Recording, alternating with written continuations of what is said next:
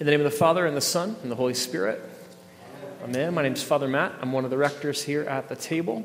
This is the fourth Sunday of Advent.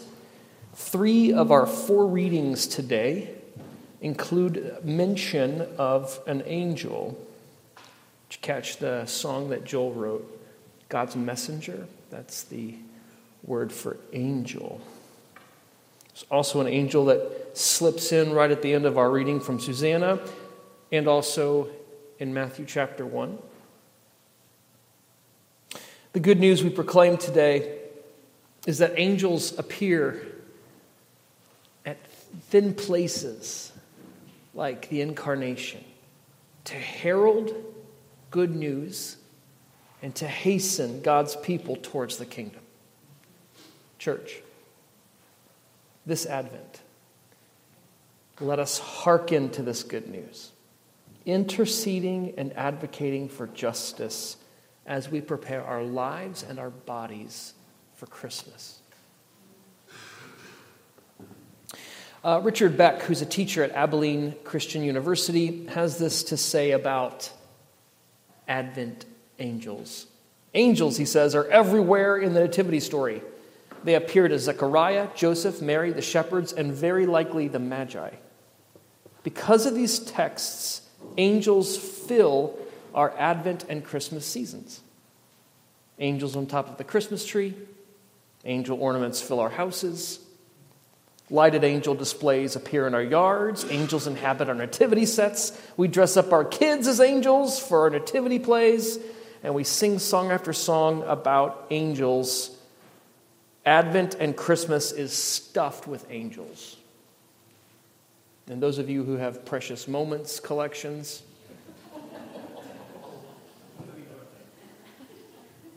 Spencer. And then after Advent, poof, angels are gone.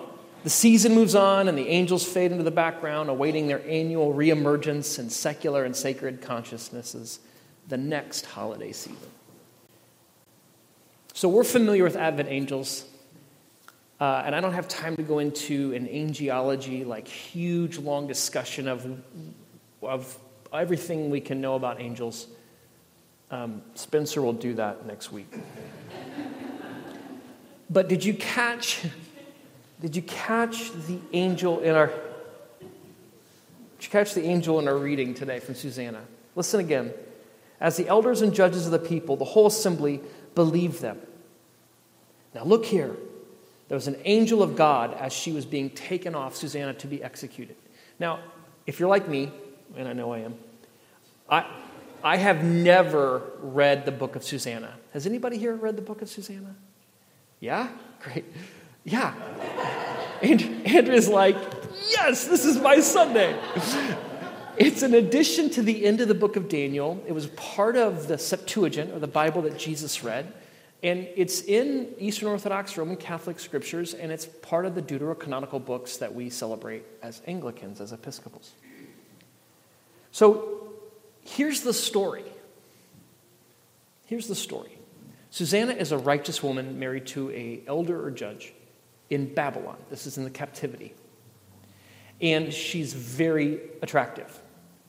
Well, the elders and judges would come over to her house. She's married to a man named Joachim. And they would hear cases. They would deliberate and discern things. And then they would all leave.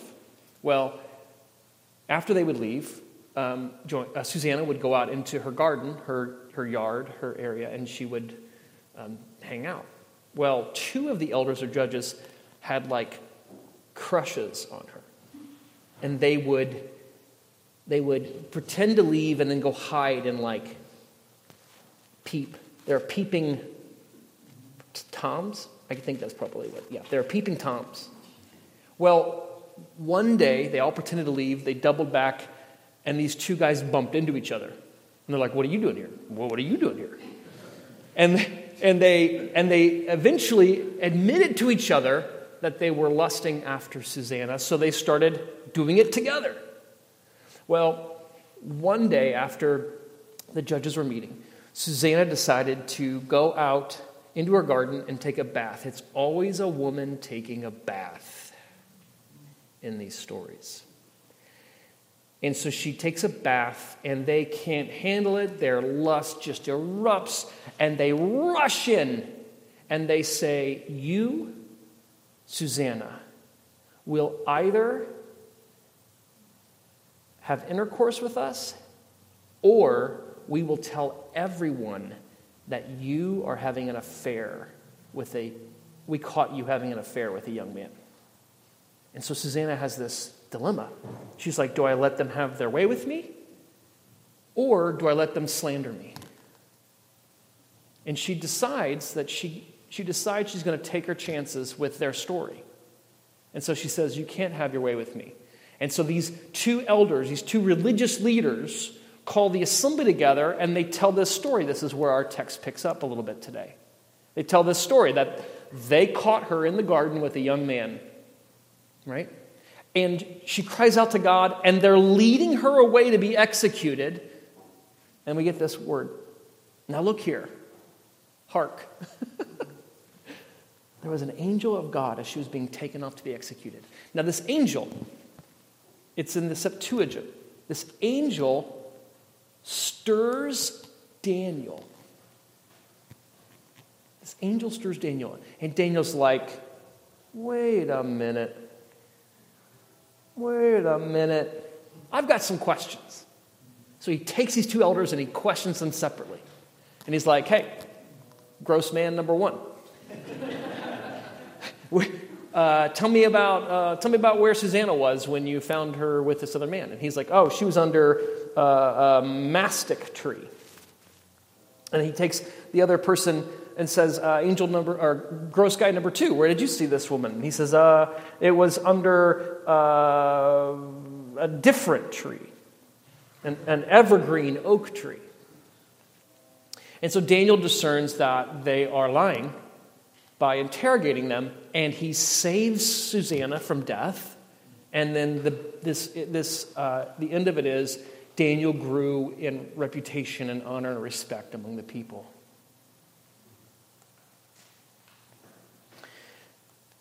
Angels appear in thin places, like the incarnation, like the execution of a righteous woman, to herald the good news and to hasten God's people towards the kingdom. Church, this Advent, may we hearken to this good news, interceding and advocating for justice as we prepare our lives and bodies for Christmas. Angel also appears in the gospel reading from Matthew. This one we're more familiar with, I think. We've heard this story a lot.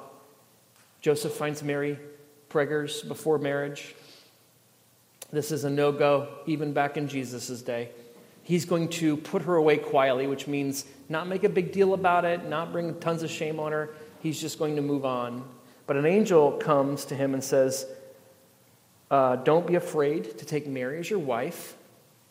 The Holy Spirit did it. Follow with me the parallels in these two stories. Follow with me here.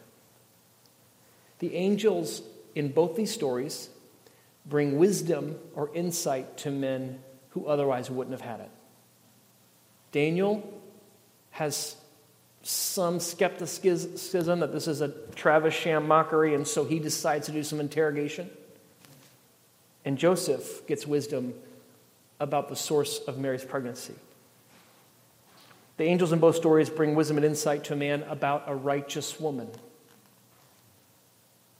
Susanna and Mary. Angels in both stories bring wisdom and insight to a man about a righteous woman having to do with her sexual history. Susanna having an alleged affair, and Mary, this is implied in the story, having an alleged affair. Angels in both stories bring wisdom and insight to a man about a righteous woman having to do with her sexual history so that justice can be done on her behalf.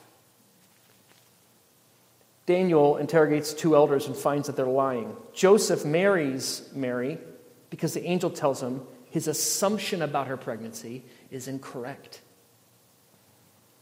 The angels bring wisdom and insight to a man about a righteous woman having to do with her sexual history so that justice can be done on her behalf in a way that costs the man.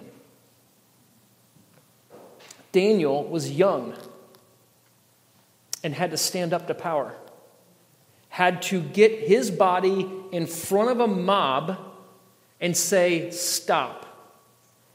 Let's do some diligence here. If he had been wrong, it would have cost him dearly. Joseph was righteous or just, and instead of moving on or away from Mary to protect his honor, he moves towards Mary and decides to commit to her and so take on her shame as his own.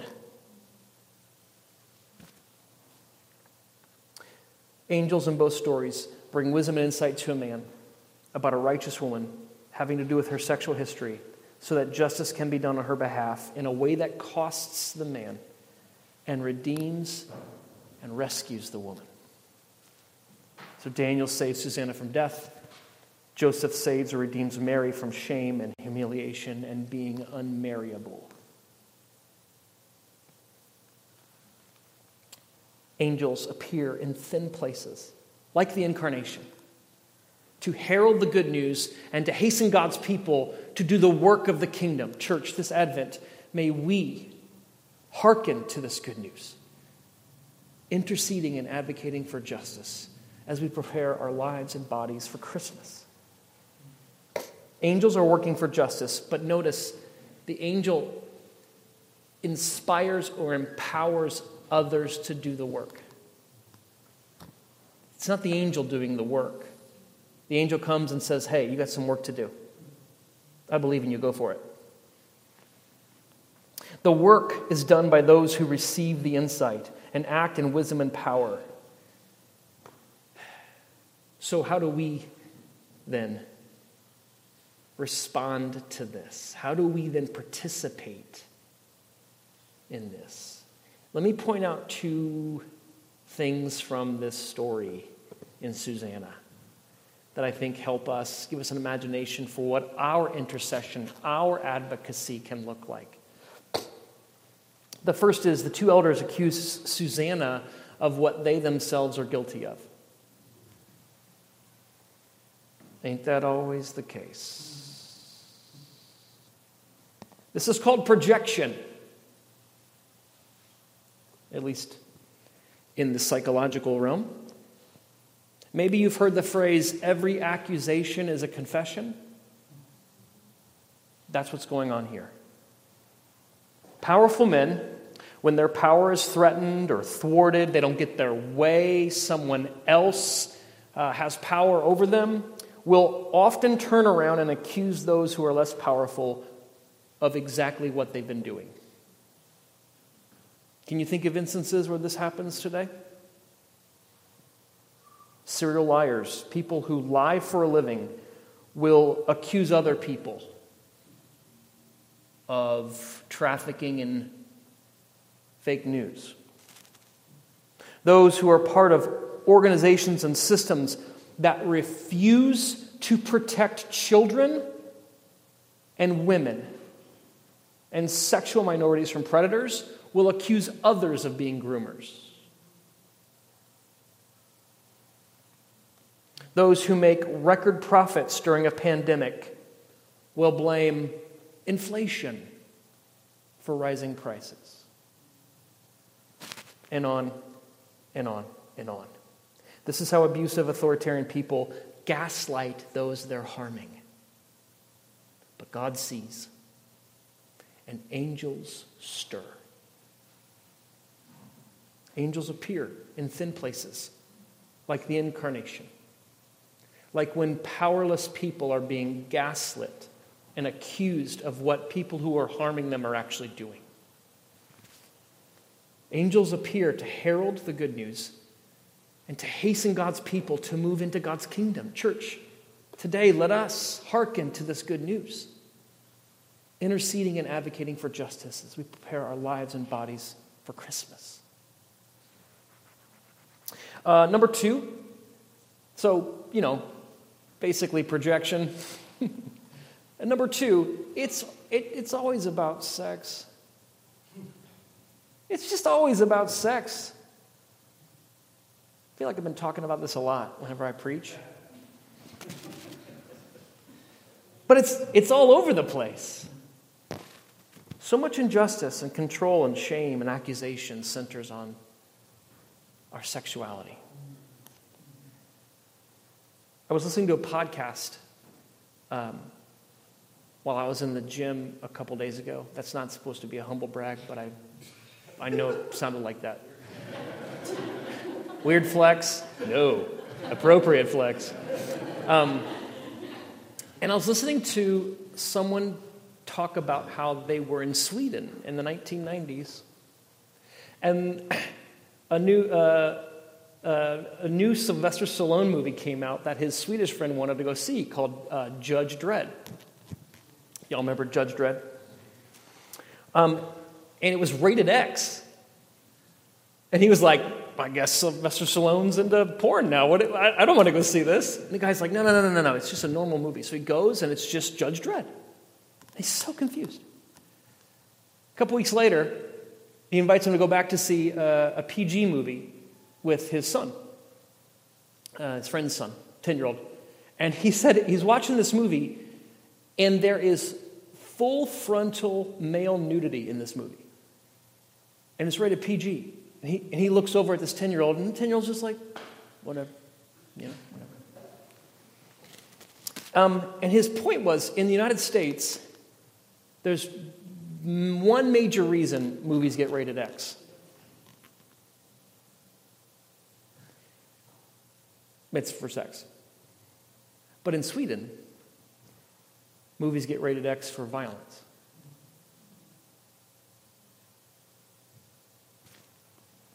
Now, don't hear what I'm not saying. Father Matt is not encouraging you to watch Swedish PG movies with your kids. I'm saying that what seems egregious and awful to us is culturally conditioned. And we tolerate all manner of malfeasance. And we are hyper-fetished and focused on sex. And when we do that, it's not cisgendered white men who pay for it. It's Susanna. It's Mary. It's always Susanna and Mary who pay for that. Sex and controlling people's bodies and accusing people of wrong is a weapon of injustice. And it's big business in Christian churches. This is a Christian church. That's why I'm talking about it, in case you're lost.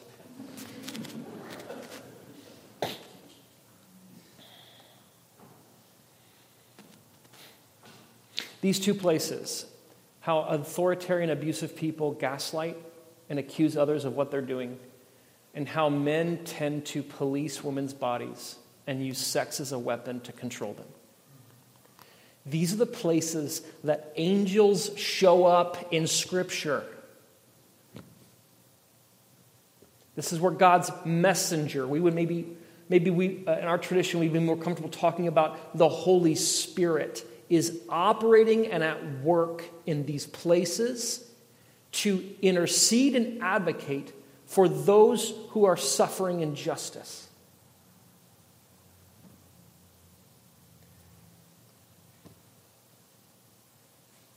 Church, this is the good news today. Hark. Let us hearken to interceding and advocating for people who are being hurt, harmed, accused, who are crying out for justice. May we get in front of a mob, even if we're too young or don't have the credentials, or maybe people won't listen. May we move towards someone who can ruin our reputation, really hurt our LinkedIn profile. But maybe move towards them in solidarity,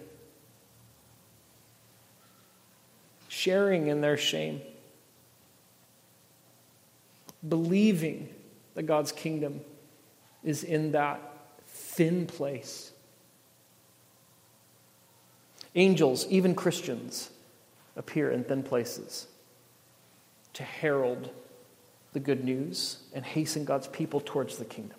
Church, this Advent, may we hearken to this good news, interceding and advocating for justice as we prepare our lives and bodies for Christmas. In the name of the Father, and the Son, and the Holy Spirit. Amen. Amen.